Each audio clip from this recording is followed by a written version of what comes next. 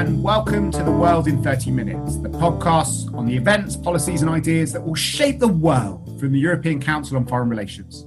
My name is Mark Leonard, and this week we are talking about the crisis in the Eastern Mediterranean. Last week, ECFR organised a discussion with the spokesperson and advisor to President Erdogan, Ibrahim Kalin, and maybe in order to set the tone for this, we should start with some sound bites from that discussion.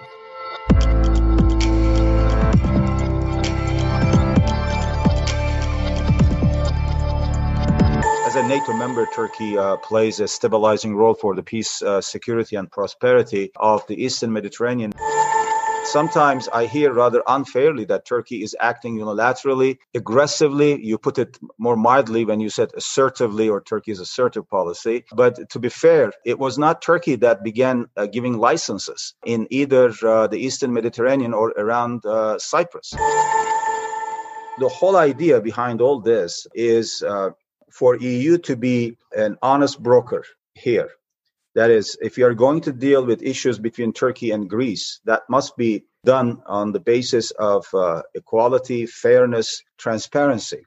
A union is more than a sum total of its members. And the interests of a union must be also more than a sum total of the interests of its members. EU should have a wider perspective, and it should not be hostage to the interest or perspective of one or two member states out of 27, 28 or 9 countries. And this, we hope, will no longer be the issue here. That is, as we move forward now for further negotiations, EU sanctions, EU identity, the EU bloc, the EU front should not be presented as a source of pressure or blackmailing against Turkey. It will not work. And as I said, it damages EU's position as an honest broker. I'm really happy to have an all-star cast to help us make sense of this situation. First up is ECFR's resident Turkey expert, Aslı Aydın Taşbaş, who is joining us from Istanbul. Also on the line, we have the head of our Paris office, Tara Varma. And from Athens, we have Lucas Tsoukalis, who is an ECFR council member. He's professor at the University of Athens and also the president of the top think tank in Greece, Eliamep, which is also one of the top think tanks in Europe. So thank you very much to all of you for joining. Aslı, maybe we can turn to you just to give us a quick overview of the situation in the Eastern Mediterranean and some of the big things that seem to have been happening in the last few days. Hi, Mark. So we have been quite focused on this conflict since the beginning of this year. It was clear that things were moving in the wrong direction. This obviously is an old conflict, age-old conflict with Cyprus issue on one side and the Turkish-Greek tensions that have been around for decades. What's different now is that there's no EU process to de-escalate between Turkey and Greece. In some sense, that meant that freeze in the bilateral issues. And in fact, it was quite a pleasant climate from late 90s until recently. And then you have the discovery of hydrocarbons off Cyprus in the Eastern Mediterranean. With a conflict in Cyprus that is still not fully settled, Cyprus an EU member, and on top, regional fault lines in the Middle East being in some sense reflected on Eastern Mediterranean with UAE taking a very active stance, UAE being sort of Turkey's at this point geopolitical rival, and a new pipeline that Egypt, Cyprus, Greece, and Israel have led, gas pipeline that excludes Turkey. All of these things created an explosive situation. And this summer was not really easy with various frigates staring each other down, Turkey sending exploration vessels in territory that Cyprus considers its exclusive economic zone. Lots of debate within EU, but also fear of a kinetic confrontation between Turkey and Greece, certainly, but also with French so involved, backing up Cyprus and Greece and emphasizing EU solidarity. For a number of weeks this summer, particularly in August, people actually thought there could be an incident. We have now a situation in which Germany is very much involved. Chancellor Merkel herself is very involved in de-escalation, in playing a mediation role. This is, of course, a role traditionally Americans played, particularly in the Mediterranean, but there's a marked absence, I think, of U.S. leadership or even a presence. To the extent that they have been present, we can talk about it later, but they've made things worse, I think. But Merkel has really been doing a shuttle diplomacy, or that is to say telephone diplomacy or video conference.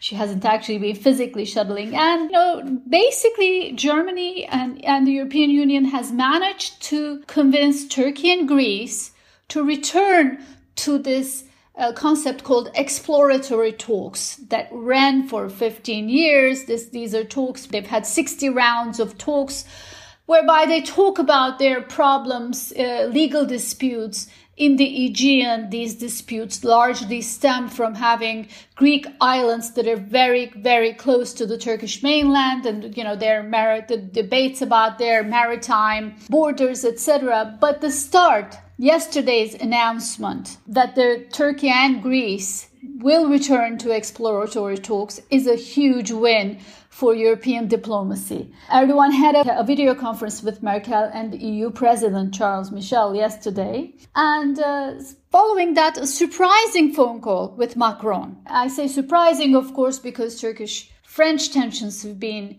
so high, but not just that. Erdogan and Macron have basically been involved in a diplomatic spat for weeks now. And I'll end here, but there is a process that started also within NATO, in part thanks to EU pushing it. And I think we have the postponement of the Council's special session on East Med tensions, where there was talk of sanctions on Turkey. But the fact that it's postponed now because of coronavirus is, again, leaving something that leaves room for de-escalation. Okay, so I'd like to come back to you a bit later on to talk a bit more about the Turkish position and how Turkey sees things. But before we do that, maybe we can look at some of the other positions within the EU and go to the Greek side of things. Ibrahim Kalin, in our call, talked about how Turkey was always ready to restart the so-called exploratory talks. Aslı just told us that they're starting again. And what would be interesting to know, Lucas, is what the Greek side hopes to achieve with these exploratory talks. How do the kind of different tension points look from Athens' perspective? Mark, thank you very much for inviting me to join this discussion. I did indeed listen to Ibrahim Kalin, which was very interesting. He's a sophisticated, moderate, and knowledgeable.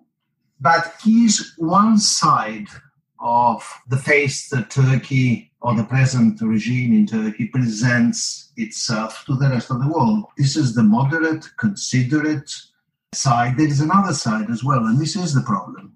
The language coming from Turkish officials, all the way down from the president to the prime minister and a number of ministers, has really gone beyond the limit in recent months. The expressions used, the threats used, are things that we're not used to in conversation, in dialogue, in negotiations between civilized countries. And this is accompanied, it's not only language, but it is accompanied by direct threats.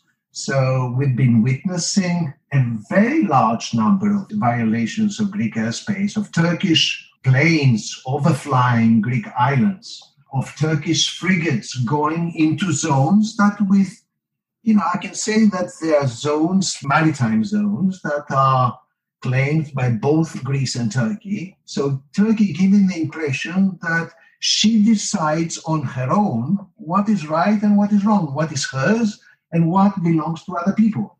So Greece is in favor of negotiations. And I think dialogue should be the way to deal with bilateral problems between neighbors. But if dialogue is accompanied with threats, if you are invited to join a table of negotiation and the other side puts a revolver on the table and very often actually points the revolver at your head, then this dialogue becomes very problematic. And this is really what worries me, because there are two different kinds of language emanating from Ankara. One calls interested parties to join a discussion and find equitable solutions to problems that are real. And there's the other side that threatens everybody who is not prepared to toe the line. So I wonder which one of the two one should pay attention to. And perhaps if I may add something else, and this is about the stakes. What is really at stake in EastMed? Asli talked about the discovery of gas in Eastern Mediterranean. The Israelis have found, the Egyptians have found, the Cypriots have found in their own maritime zones. But we have to bear in mind that with today's prices for gas, any gas that can be found or will be found, may potentially be found in Eastern Mediterranean, is not economically viable in the foreseeable future. And we also have to bear in mind that the time horizon within which any country, Turkey, Greece, Cyprus, whoever, can exploit this gas is also very limited because of the green transition. So I have a feeling that, or a suspicion, that all interested parties are fighting about something, the importance of which they've all tend to exaggerate enormously. One is that the economic stakes are limited. Now, if we move on to the political stakes, then this is different. So it's all about geopolitics. It's all about who controls what.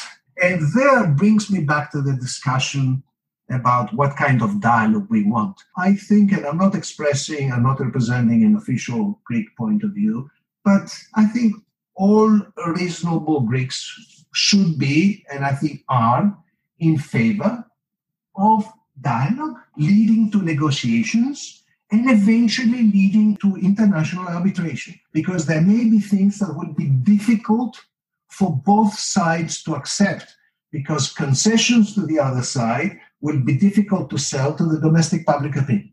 So the best way, we should discuss, we should negotiate, and if there are things that are left unresolved, we should both agree to go to the International Court of Justice about the limitation of maritime zones or whatever. Now, there, the extra problem I have is that Turkey is one of the very few countries that refuses to sign the International Convention on the Law of the Seas. So if you combine that with assorted threats, then you begin to wonder what kind of an interlocutor you're likely to have. And I would stop there for the time being. Lucas, before we go to Paris and hear from Daha about the French view of the crisis, because as Asli said, President Macron's been a very active participant in the debates and actions in recent weeks. Can you tell us a bit more about the Cypriot question and how that is likely to be resolved? Because one of the things which has been very striking about the crisis is how it has become entangled with other issues. And the Cypriots have been blocking the EU's attempts to introduce sanctions on Belarus, which is a completely unrelated question in most people's minds, until the EU agrees to impose sanctions on Turkey. Can you talk a bit more about that? Do you think it's going to be successful? How do you think that's going to get resolved? I have no doubt at all that as long as the Cyprus issue remains unresolved, any serious improvement of Greek-Turkish relations will be difficult at best, because an unresolved Cyprus problem hangs, it's like a Damocles sword, or even worse. I'm not sure about which ancient Greek expression I should use, but it's a serious problem that affects bilateral relations. And I really feel sad that after so many years, a solution has not been found, and I will be fair. I'm not implying here that the responsibility for failure to resolve the Cyprus issue lies only with one side. And this is in itself an important concession. Okay? So there are problems and responsibilities on both sides of the island and on other interested parties. Cyprus now, the Republic of Cyprus is, from what I understand and read, is vetoing sanctions on Belarus as long as there are no sanctions on Turkey. I think sanctions should be an ultimate weapon that will be used only as a weapon of last resort. So the emphasis for the time being should be on negotiations. So let's give negotiations a chance and leave sanctions for the time being. But do you think that Cyprus is going to climb down on that demand? I cannot really tell you. My guess is that if negotiations begin between Greece and Turkey, and given the atmosphere, the climate prevailing inside the European Council, there will be a compromise. Okay, Zahra, what's the French view of the crisis? Dr. Cullen said that France has issues with Turkey and tries to use the crisis in the East Med to fuel anti-Turkish sentiments. At the same time, the French have got quite a different narrative on it. And President Macron's been calling for a Pax Mediterranea. What are the stakes from a French perspective on this? How do they see the situation at the moment? Hi, Mark. Hi, everyone. It's great to be back on the podcast. You are right. The French narrative is quite different.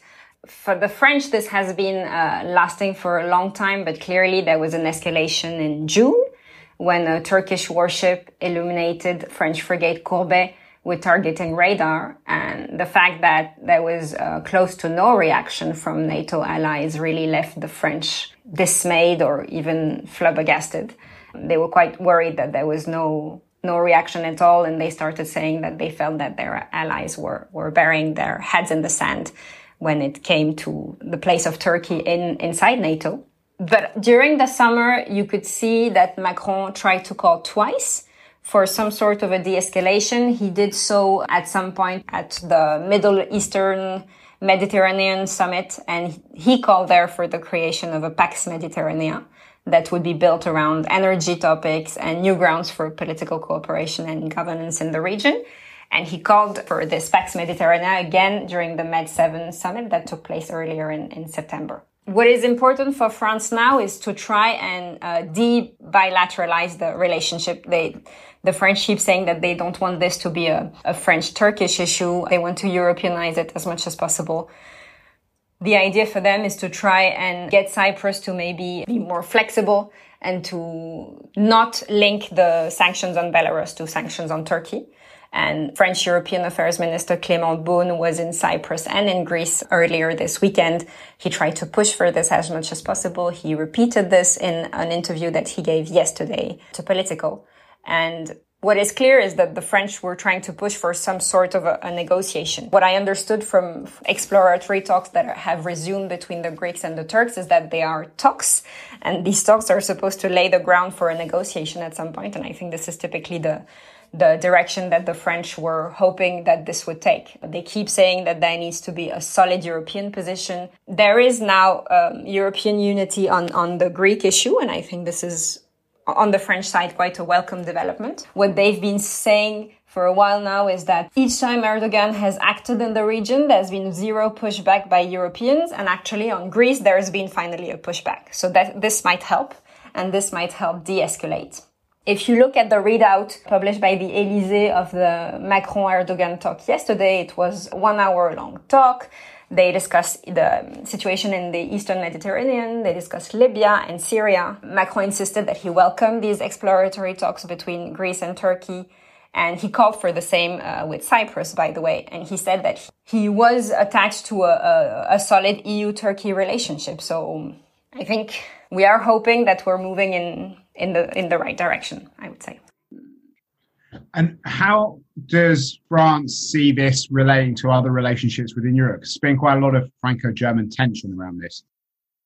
Absolutely. I think the French were also dismayed initially both by the EU and Berlin's reaction, which tried to portray itself. I mean, both the EU and Germany, they tried to portray themselves as honest brokers, as mediators in these rising tensions. And Paris kept saying that they don't understand how European institutions and a European member state should mediate in a conflict between another European Union member state and a member state and a nation state that was exterior to the EU.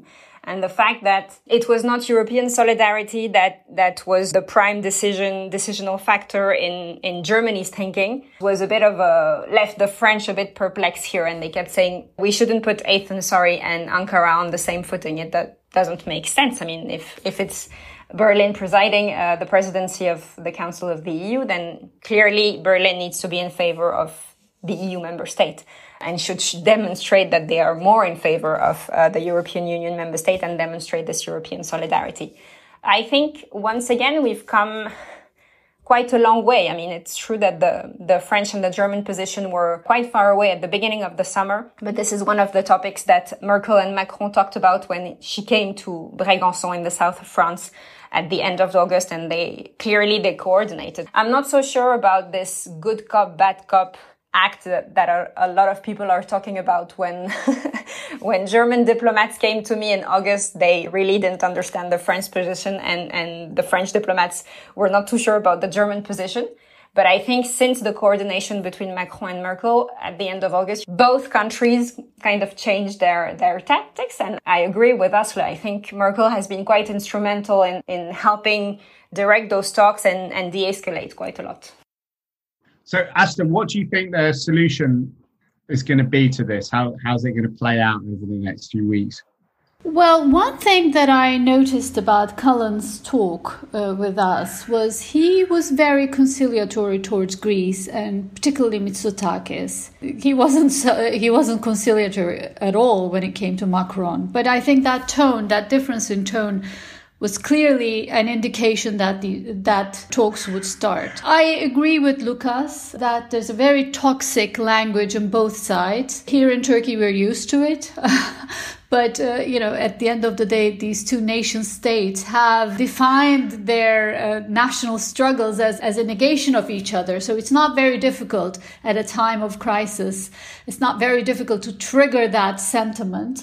But there needs to be a toning down, particularly at the leadership level. You watch here in Turkey endless hours of discussions by experts who talk about some map that a Greek website published or sort of a Seville map that a university published, all of them showing Greek designs that want to hem in Turkey. We won't be able to sail a ship. They want the entire Eastern Mediterranean. They want the entire, Aegean as a Greek island, etc.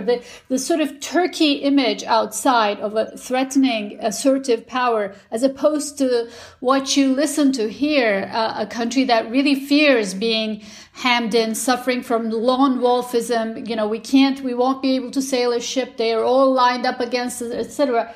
That is something that requires a bit of understanding on an analytical level, purely. I don't mean on an emotionally.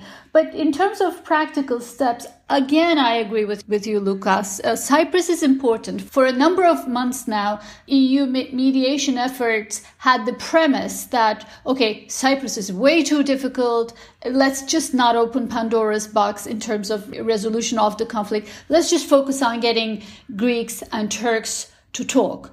And I understand the practical need for that, but at the end of the day, EastMed is all about maritime borders, zones, exploration. Your ship can drill here, and sooner or later, it would come to Cyprus.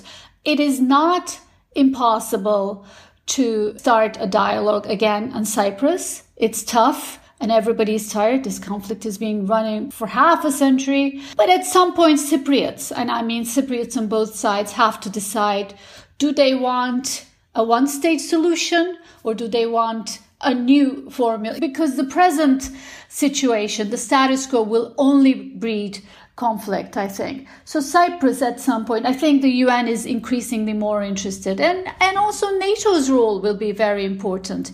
There's talk of Brussels appointing a special envoy. I think that would be valuable, important.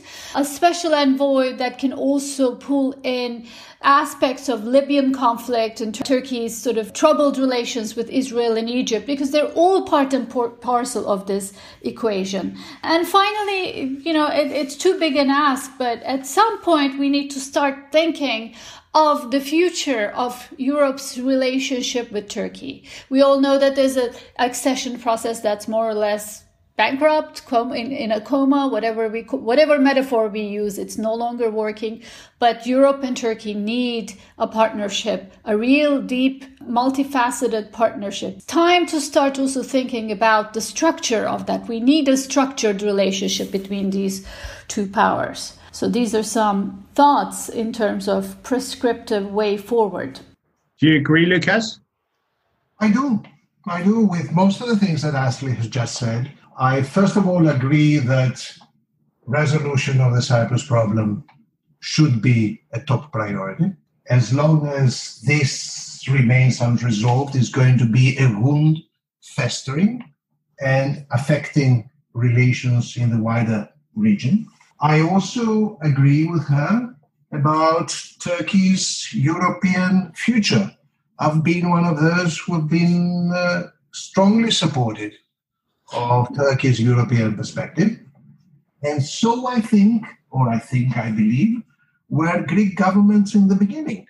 Because the long-term interest of Greece is to have a democratic, prosperous neighbor that operates on the basis of European values. Nothing better and nothing safer than having Turkey as part of the European family. Things have gone wrong, as we know. I would say that it is not entirely, to put it very mildly, entirely the fault of Europe, right? I mean, internal developments in Turkey have changed the European course of Turkey.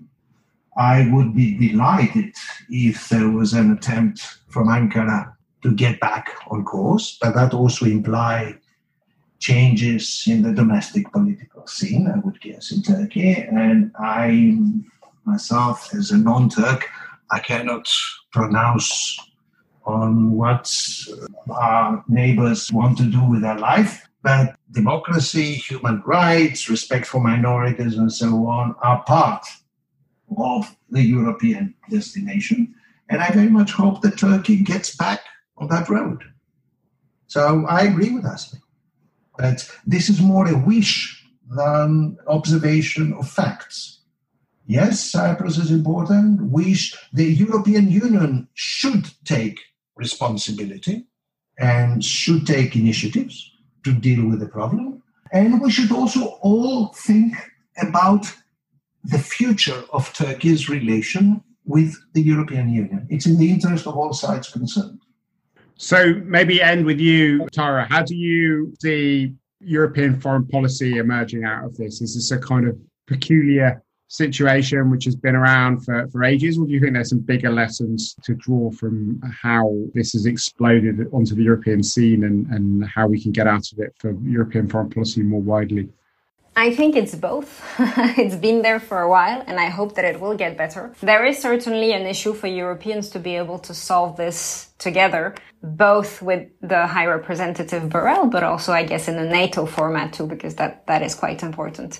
It is going to be a credibility issue for the Europeans. And what we've seen in our studies at ECFR that are not directly linked to the EU-Turkey relationship is that actually European citizens care about the EU having a better foreign policy in its immediate neighborhood. And I think Turkey enters into that sphere completely. So we need to make things better with Turkey. I fully agree with what both Asli and Lucas just said. We need to be able to solve this and to think about the future of our relationship with Turkey, because Turkey is not going away and we are not going away either.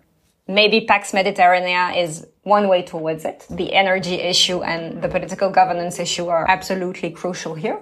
Maybe they're not the only ones. If France wants to lead the way, that could be an option. I'm not sure that would totally work with all of the Europeans and with Turkey too, but there certainly needs to be a sense of initiative that would ideally be brought by HRVP Borrell.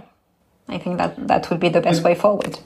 Well, we will definitely carry on working on these topics. We have had an ambitious series called our Deep Sea Rivals Project, unpacking all of the issues which have been exposed around the Eastern Mediterranean. We'll put up links to the publications that we've done on it so far, and I'm sure we will be doing more podcasts on this as the situation develops. But there's one thing left to do on the podcast this week, and that's our bookshelf segment. What's on your bookshelf at the moment, Asli? I don't know if other people have had similar experiences, but the pandemic has been a blessing in disguise for me in terms of getting back to reading novels, which I had not been doing for a number of years. I was reading a lot of books, but it was mainly nonfiction. And so now I continue on with novels. Right now I have a book that I suspect many of your listeners have already read, My Brilliant Friend by Elena Ferrante. It's a Neapolitan novel, friendship between two young women in Naples in 50s and 60s. Beautifully written. Great. What about you, Lucas? What's on your bookshelf at the moment? Well, I'm afraid because I'm writing yet another book on Europe's choices, I'm reading lots about the economic management of the pandemic, about the reform of the euro, but also about foreign policy choices. I will not burden you with all that. One thing that I would recommend for reading is a piece that Eliamet has just uploaded. This is a piece by Mark Pierini, the former EU ambassador to Ankara, who wrote a very interesting piece on Turkey's labyrinthine relationship with Europe. That's how he titles it, labyrinthine relationship, which I think is a very good, solid piece. Fantastic. And what about you, Tara?